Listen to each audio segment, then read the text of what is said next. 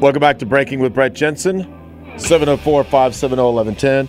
And guys, make sure you follow me on Twitter at Brett_Jensen for all the latest and breaking news in and around the Charlotte area. All right, so look, late last week, I believe it was Friday, I was at a luncheon, and there were a lot of candidates there.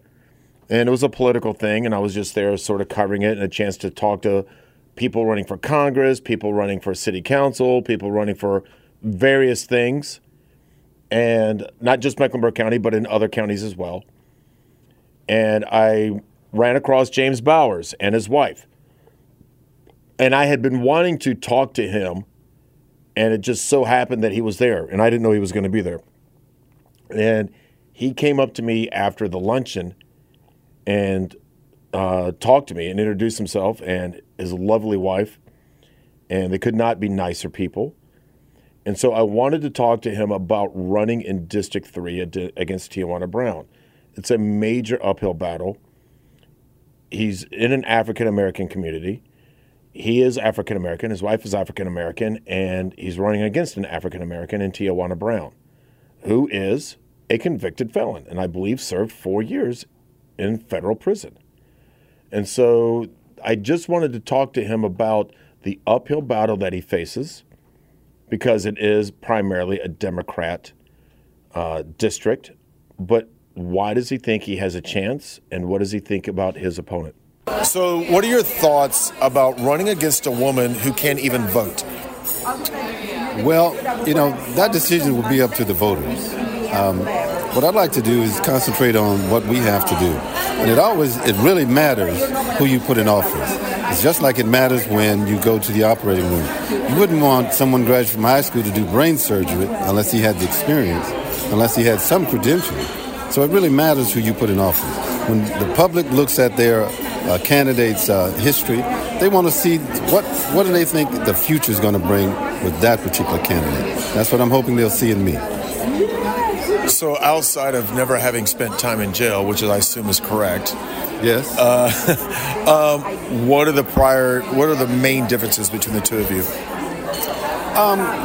The main difference is, of course, I've known Charlotte working as a mentor of a 6 to 12-year-old group, the project manager of a nonprofit, that responsibility to help our church pay off their debt, which they did.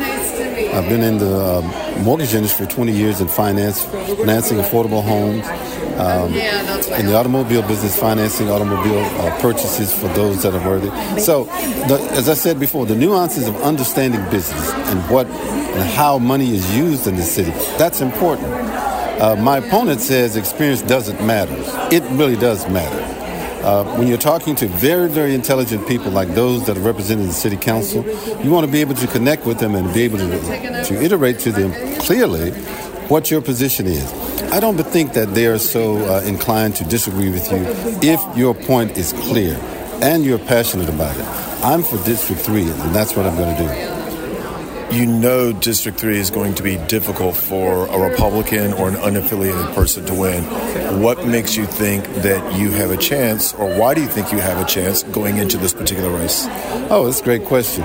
Well, when I started my campaign, I spoke to everyone in my campaign that we were going to reach everyone, not just Republicans, not just Democrats, not just blacks, not just white, but also including the Asian community, the Latino community, and all of those things, and even the Democratic community. And so on my campaign now, there are 2 Democrats who are supporting me and endorsing me. And I've had insights from those who've been on city council before helping me that are also Democratic. Again, these are the kind of things you have to be as a leader. You have to be able to go across and reach across the aisle and have those that perhaps are not in the same party understand your point of view, that it's not just about me. Don't look at me just as a Republican. Look at me as a leader who is going to be a leader of all the people.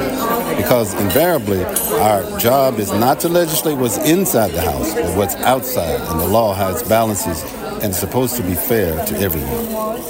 So that is James Bowers that I spoke to earlier I guess it was Friday afternoon, as a matter of fact. And